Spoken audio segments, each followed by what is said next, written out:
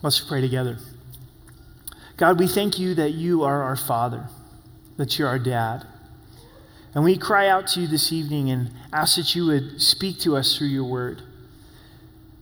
Jesus, you declared that man doesn't live by bread alone, but by every word of God. Our greatest need is our spiritual need. And so tonight we're here to feast of your word. Would you give us ears to hear and hearts to understand? And we thank you that you are a God of order and a God who counts us, a God who is acquainted with us, and that you're gracious enough to be intimately acquainted with our lives. Lord, where there's a need for comfort, would you provide it? Lord, where there's a need for challenge, would you provide it as well? In Jesus' name, amen. As we begin the book of Numbers, we're going to see that God is a God of order, that he's a God of detail. With the children of Israel, they have been set free from captivity in Egypt. They're journeying to the promised land, and the book of Numbers addresses this time of wandering in the wilderness. It's estimated that you could travel the distance between Egypt and Israel in 2 weeks or so, but they wander in the wilderness for 40 years. No doubt in this time they're circling some of the same territory, circling some of the same land. They get to the promised land, the first generation.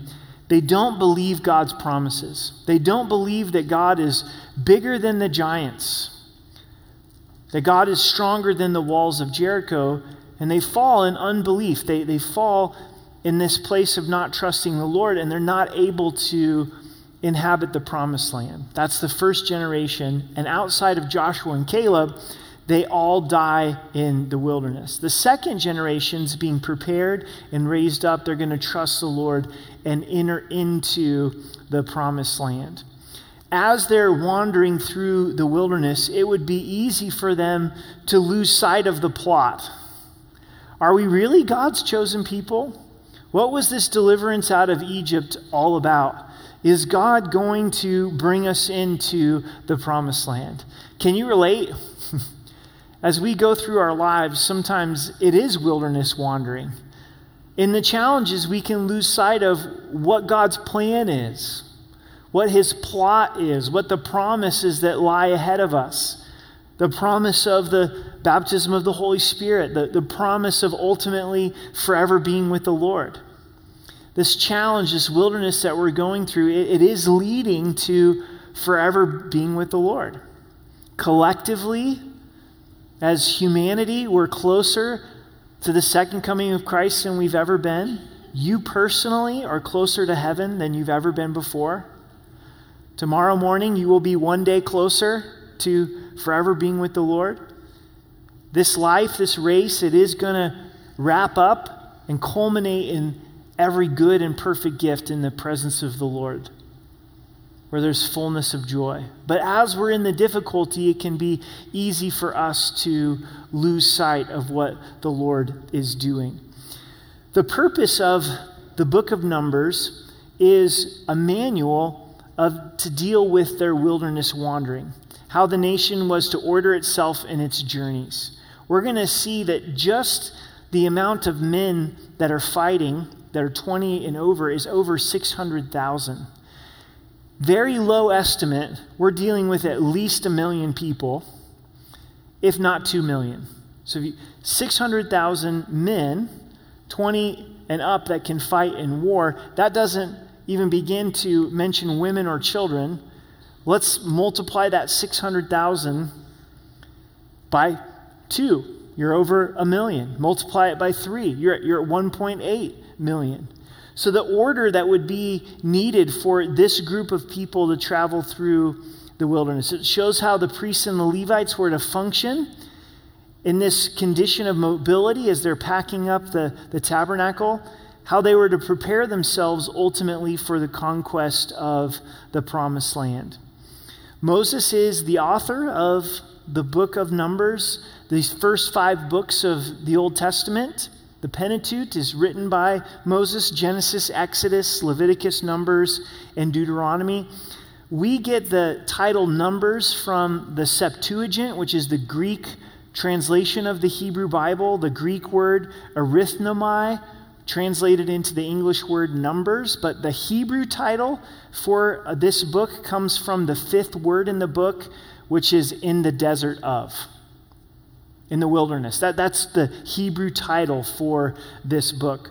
Why we have this English title of Numbers is because there's a lot of statistics. There's a lot of numbers. God is counting the warriors. He's counting the priests, and so we call this book the Book of Numbers.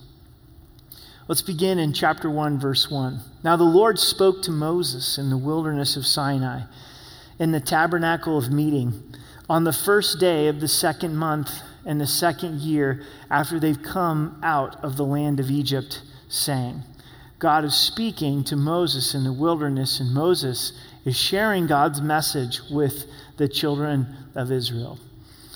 None of us enjoy the wilderness. None of us enjoy times of difficulty. For the children of Israel, it's hot. They're wondering where their provision is going to come from. God is graciously giving manna from heaven every morning. Water is coming from the rock. Their clothes aren't wearing out. Amazing provision from God, but extremely difficult to be wandering these 40 years in the wilderness, but yet God is speaking. I don't know about you, but I've noticed in my life that there's a greater revelation to who God is, a greater clarity of His voice in my life when it's difficult, when there's wilderness. God is a God of the wilderness. He is a God of the difficulty. Do you find yourself in the midst of a dry time, a difficult time? Would you describe this season of your life as one of wilderness? God is wanting to reveal Himself to you in the midst of that challenge. Moses personally knew of his own wilderness experience. After he killed an Egyptian, he fled to the wilderness, became a shepherd, a normal day as a shepherd, and God spoke to him through the burning bush that God is the great I am. The Apostle Paul, when he got saved, God led him to a time of isolation, a time in the wilderness where God revealed Himself to him in a greater way. Elijah the prophet gets filled with discouragement and runs to the wilderness. Ever felt that way? I just want to get away from it all. It's too overwhelming. He gets succumbed to his fear and runs out into the wilderness, and God met him in a still small voice in the wilderness.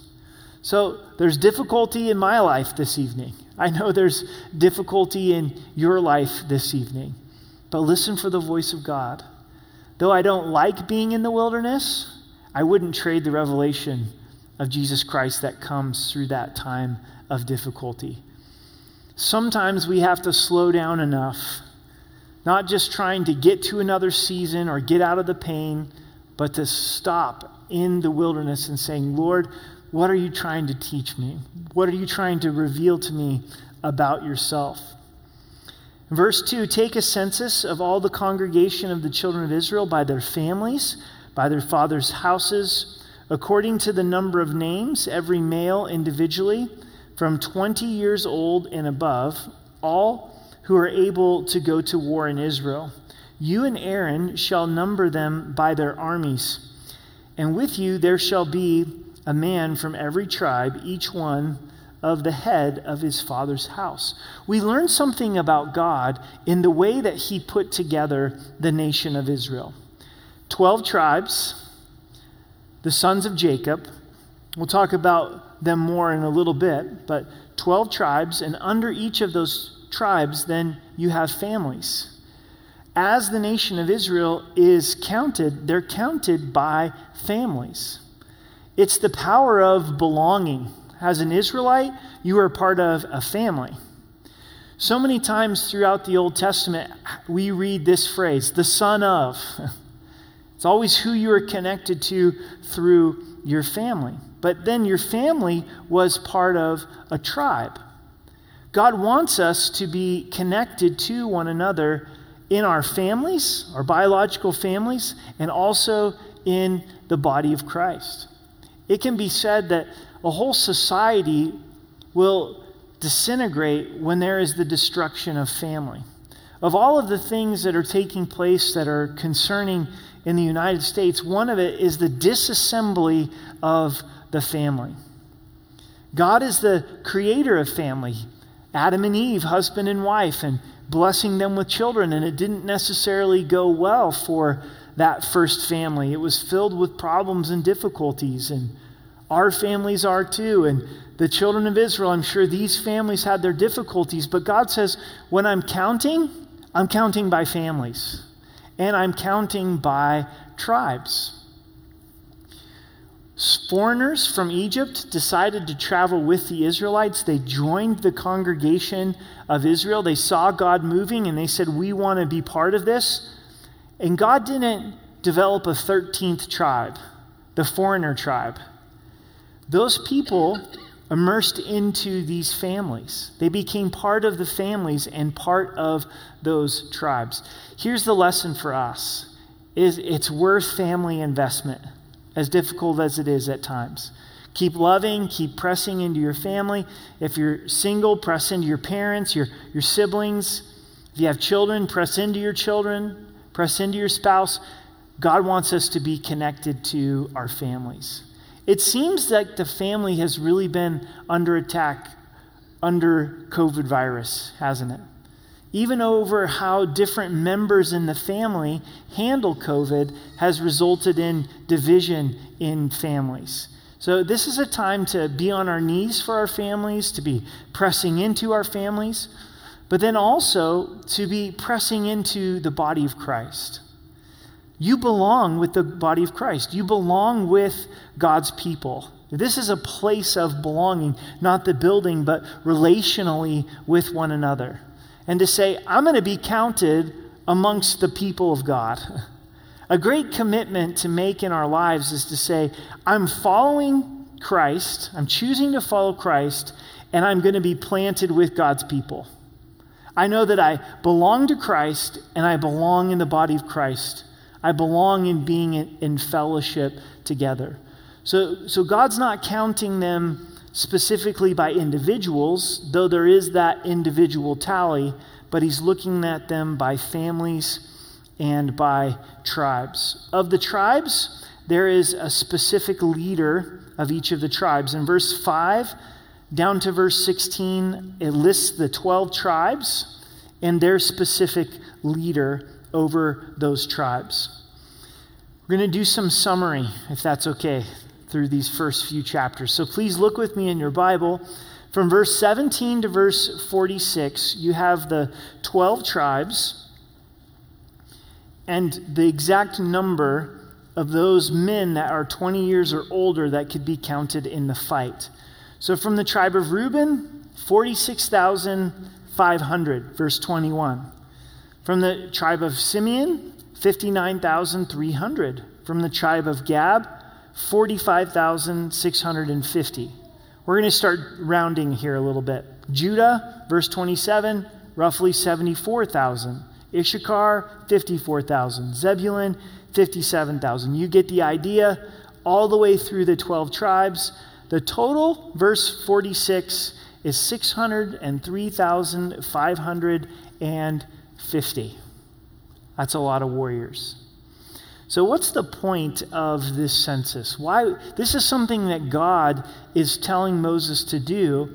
It gives Moses an idea of what their resources are, where their strengths are, and also where their needs are by counting in totality the army that's together. A brief history of these 12 tribes. When we read this, we go, man, I wonder what these 12 tribes were like. Remember, this began with Jacob, and Jacob has relationship with 4 women. 1 man, 4 women. And this family that God used to birth the nation of Israel was very dysfunctional. Now, men, it's always God's design for sex to be 1 man with 1 woman for life. You get outside of that, and it gets complicated. He married sisters, Rachel and Leah, and then also had sex with their handmaiden. So there was all of this competition between this family. But it's this family that God used to bring about the nation of Israel, the 12 tribes. You may remember when we studied the book of Genesis that the older brothers had it out against Joseph because Joseph was from the favored wife. And they were jealous of Joseph and wanted to murder him, but ultimately sold him as a slave. And Joseph goes as a slave to Egypt, which resulted in God saving the nation of Israel. God in his grace birthed this very large nation out of a very broken and dysfunctional family. Does that hit home? Does that relate? Do you go, man, my family has brokenness. I'm a sinner. My family's a sinner. We need a Savior. Wondering if there's hope for our families? Absolutely, because God is a God of grace, and we see his grace revealed through this broken family. So chapter 2. In verses 1 through 9, we see the tribes of Issachar, Judah, and Zebulun, numbering 186,400, and they're to camp at the east of the tabernacle. So in chapter 2, God is laying out this God of order for the nation of Israel where they're to camp. And as they camp, the tabernacle is in the center. The tabernacle is in the center, and to the east of the tabernacle, these tribes, Judah, Issachar, and Zebulun, would camp. And then in verses 10 through 16, we have the tribes of Reuben, Simeon, and Gad, numbering 151,450. And then focus with me on verse 17 of chapter 2. And the tabernacle of meeting shall move out with the camp of the Levites in the middle of the camps as they camp, so they shall move out, everyone in his place by their standards. What we find with the Levites is that they were not to go to war, and they had no inheritance in the future promised land. They didn't get their own land, and they were to camp here in the wilderness right next to the tabernacle. So the other tribes are around the tabernacle, but those that are closest to the tabernacle, the presence of the Lord, was the Levites. And church, I think that this is a great lesson for us. There is a closeness with the Lord when we choose to serve. When we choose to get our eyes off of ourselves and say, God, I want to serve you.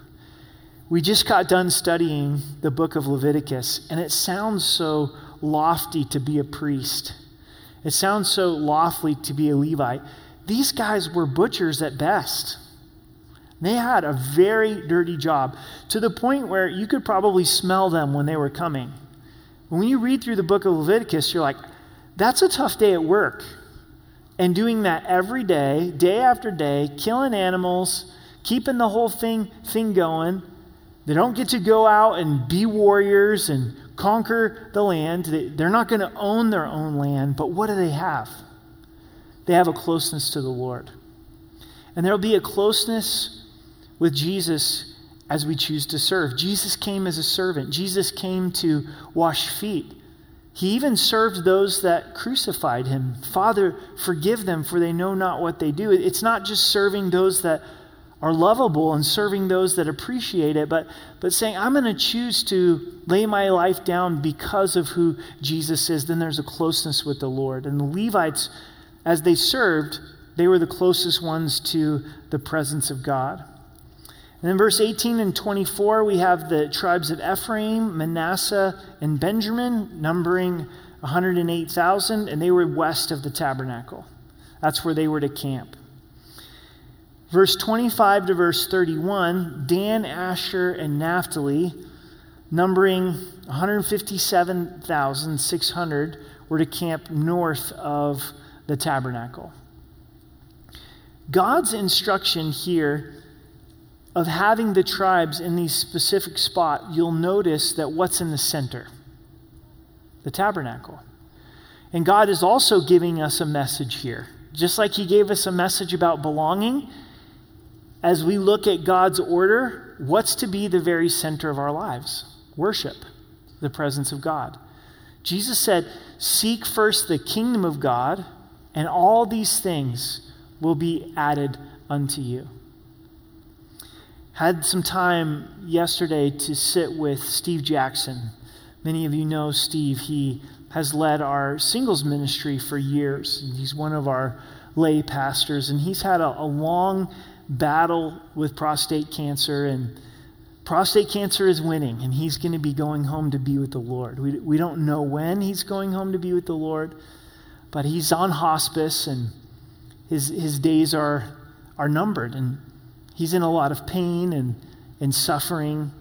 And as I was sitting with him and talking with him, it became evident to me once again how Steve has put the Lord first in his life. That Steve has centered his life around worship, centered his life around God's people. I was asking him if he got a lot of visitors. I knew the answer, but I still wanted to ask. And he went through a list of names of people from the church that come and have a meal with them every night of the week. They bring him dinner and sit with him in his home, and they share a meal together. Steve really built the singles ministry off of sharing meals together, even outside of their corporate Bible study time. Steve's famous line is, "I don't think Jesus ate too many meals alone." So he encourages singles to get together and have meals together. And Steve has loved people well. And as he's loved the Lord well and he's loved people well, he's also receiving love. So every night of the week, someone's coming and sharing a meal with them. And it hit me as I was talking with Steve, Steve, you're a rich man. Rich from what really matters. Rich in a relationship with the Lord. Rich in fellowship. On a practical sense, Steve's life is what it looks like when you put the tabernacle in the center. When you put Christ's love in the center. When you put the kingdom and worshiping in the center. There's people that have a lot of money. There's people that have every physical thing that this world has to offer, but they sit in their palaces alone. They drive their fancy cars alone. Their money cannot provide somebody that's going to come and care for them in their time of need. Money can't satisfy. Possessions can't satisfy. But when Jesus is in the center, he satisfies. Many of you are aware that the tabernacle points to Jesus. In fact, in John chapter 1, it says, "The Word became flesh and dwelt among us." And in the Greek, that word dwelt is literally tabernacled. Jesus is our tabernacle. The tabernacle brought God's presence amongst God's people. Jesus brings God's presence into our life. As Jesus took on human flesh and died for our sins and rose again, he gives us a promise that he'll never leave us, that he'll never forsake us. So church, this is life. Jesus is life. Put your camp around Jesus. Amen? Say, I am going to make the tabernacle. I'm going to make Christ, his presence, the very center of my life, seeking first the kingdom of God. In verse 32 of chapter 2, these are the ones who were numbered of the children of Israel by their father's house. All who were numbered according to their armies of the forces were 603,550. But the Levites were not numbered among the children of Israel, just as the Lord had commanded Moses. Thus the children of Israel did according to all that the Lord commanded Moses. So they camped by their standards, and so they broke camp, each one by his family, according to their father's house. So they would pack up as families. Isn't packing up so stressful? I can remember as a kid loading up in the Ford Fairmont station wagon to go on some family vacations, and boy, it was stressful. You could just feel the tension of trying to get everything packed and get out the door. And now as a dad, I feel that tension. You know, if we're going on a family trip, it's like, man, I'm starting to twitch, trying to get everything packed up and doing some self-talk, talking to myself, relax, it's going to be okay. We'll get everything packed up. These guys are nomadic. This is what they do. When the cloud moves by day, they move. When the pillar of fire moves, they move. And there has to be order in this process. And so God sets up this specific order, and they follow the order that God had gave. When we look around at God's creation, we see an intense amount of order, don't we? We live in a broken world, a world that's impacted by sin, but not a chaotic world. We live in a very ordered world by God. Jesus, when he fed the 5,000, could have gotten real crazy real quick. He got a lot of hungry people. Free Chick-fil-A. And Jesus is cooking, right? Jesus is giving out free food. Probably tasted pretty good. And in Mark's Gospel, chapter 6, it tells us that Jesus had the people sit down. And he had them sit down in groups of 50 and 100. The disciples were the distributors of the food. Jesus blessed the food and he broke it, gave it to the disciples. The disciples got a lot of steps in that day. 12 guys feeding 5,000, not including women and children, walking to groups of 50 and 100. This would take hours to distribute all of the food to all of the people, but it happened in an orderly process because God's a God of order. A lot of times in our lives, we fight order and we fight structure. I don't want order. I don't want structure. We perceive freedom to be a life that doesn't have order and structure. But when we submit ourselves to the lordship of Jesus Christ ultimately, accepting his order in our lives, then things are put into place. So God very specifically puts this whole system together for the children of Israel. Chapter 3. Now these are the records of Aaron and Moses when the Lord spoke with Moses on Mount Sinai. And these are the names of the son of Aaron: Nadab, the firstborn, and Abihud, Eleazar, and Ithamar. These are the names of the son of Aaron, the appointed priest, whom he consecrated to minister as priest.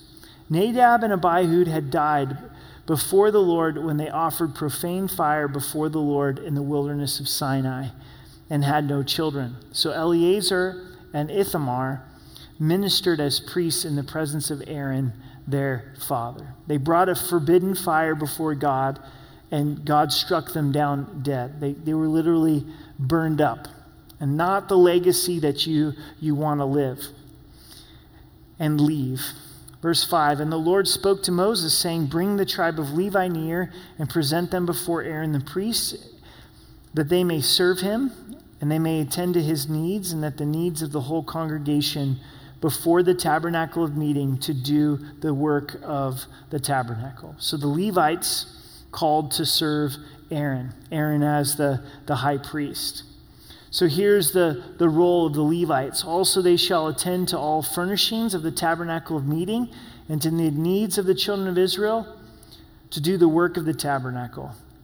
And you shall give the Levites to Aaron and his sons, and they are given entirely to him from among the children of Israel. So you shall appoint Aaron and his sons, and they shall attend to their priesthood, but the outsider who comes near shall be put to death. So the role of the Levites and the priest was set apart for them specifically. Not anybody could just take that upon themselves. In verse 11, then the Lord spoke to Moses, saying, now, behold, I myself have taken the Levites from among the children of Israel, instead of every firstborn who opens the womb among the children of Israel. Therefore the Levites shall be mine, because all the firstborn are mine. On the day that I struck all the firstborn in the land of Egypt, I sanctified to myself all the firstborn in Israel, both man and beast. They shall be mine. I am the Lord. So God took the firstborn for himself, but instead of taking the firstborn from every family to serve him, he just says the tribe of Levi belongs to me.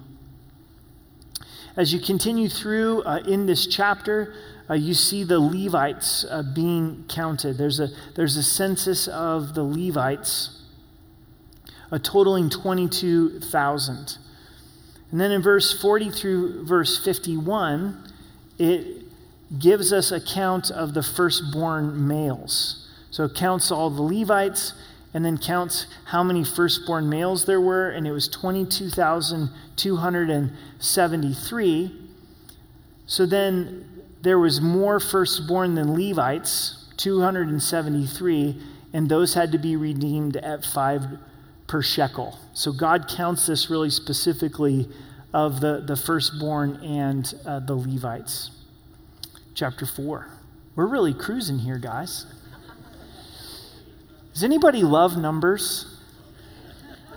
You know, if you go to an online bookstore and you search for a title, The Joy of Accounting, it's just not there. There's like the joy of cooking and stuff like that, but there's not the joy of accounting. If you love numbers, you're a unique breed, right? But then some of us, in every area of our life, you do fall in love with some numbers. Like if you're a sports fan, you've probably fallen in love with some numbers. You know the statistics of your favorite players and the standings and all those kind of things. If you're into financial investing, you probably know the numbers of the stock market and those types of things. And so this is God's people, and he loves his people, so he's attached to these numbers. I think every husband and wife have had this conversation. Husbands, we come home and say, hey, so-and-so, they had their baby. And it's like, well, how much did the baby weigh? I don't know. I don't know how much the baby weighed. Well, how long was the baby? I don't know how long the baby is, right? Well, what's the baby's middle name? Who knows what the baby's middle name is, right?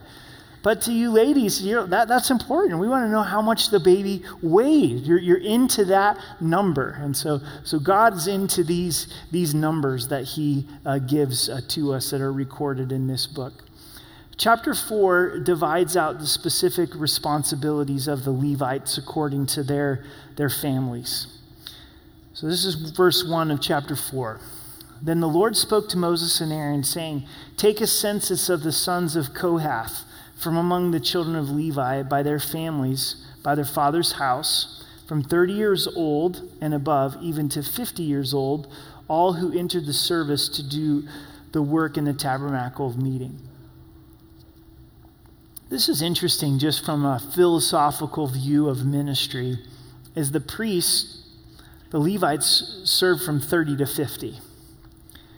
And then at 50, you were to step down and leave it to the younger guys and come alongside of them. So many times as you're coming up to 30, you're learning a lot, and by 30 you've learned some things, and 30 is a good time to step in, and then possibly at 50 could be a time to step out and to come alongside of other pastors. So I just have a handful of years left. I better make the most of them, right? I don't know. It's just interesting that was how the Lord set up the Levites to do. From verse 4 to verse 20 was the job of Kohath. They were the movers. As you read through that, as they're packing up and tearing down, these guys will be the movers. They were 2 men in a truck, or 2 men in a camel, more like. And verse 21 to 28 was the job for Gershom. And they were carrying and serving and primarily the curtains for the tabernacle. They were the ones to pack up and take down the curtains. Also the wood and the metal parts of the tabernacle. The job for the sons of Merari, from verse 29 to 33, they were to carry the boards, the bars, the pillars, and the sockets. And so that was their responsibility that was given to them. And then in verse 34 through 49, we see the number of Levites involved in the work was 8,580. And the Kothites are listed, the Gershonites are listed, and the Maronites are listed. And guys, this wraps up our study for tonight. We tackled the first 4 chapters of the book of Numbers. Encourage you to read ahead as we go through to learn from the children of Israel during this time of wandering. God speaking to us in the wilderness, our faith being tested in the wilderness to believe the promises of God, that he's bigger than the giants, he's bigger than the walled cities, he's bigger than our own struggles. Be encouraged tonight to know that you are known by God. God wanted to number his people, and God's a God who's personal with you. Psalms 139 talks about the knowledge that God has for us. And it's too wonderful for us to even comprehend that he thinks about us more than the sands of the sea. You're not just a number to God, you are known by God. It's important to be known in our families and in the body of Christ. Keep investing in family. It's worthwhile. There's nothing like family. Even though it has its difficulties and challenges, it's God's design. Also be known in the body of Christ. Continue to invest relationally in the body of Christ. It seems to be a theme for us as we've been studying the book of Nehemiah on the weekends and being connected. We need one another. And Christ is the tabernacle. He's dwelt among us. And allow Christ to be the center of your life. Put him in his proper place. Allow him to be your Lord. And as Jesus is in the center of our life, we find ourselves operating inside of his order. Life is difficult. It's challenging. But it's even more challenging when we're outside of the order that God designed. The way that he designed life to work is for him to be the Lord of our lives. We've all tried it where we've been on the throne of our life and it doesn't work very well. So allow Christ to be on the throne. Allow Christ to be the center of our camp. As we take communion tonight, what a blessing to remember what Christ has done, his broken body and his shed blood. At home, I'd encourage you to enter into communion, find some bread and some grape juice and focus on the sacrifice of Christ. And allow our resurrected Savior to speak to us in the wilderness. Numbers 1, verse 1. Now the Lord spoke to Moses in the wilderness. Allow the Lord to speak to you in the midst of your wilderness. As we take communion, listen for the voice of your shepherd and allow him to restore your soul. Would you stand with me and let's pray together?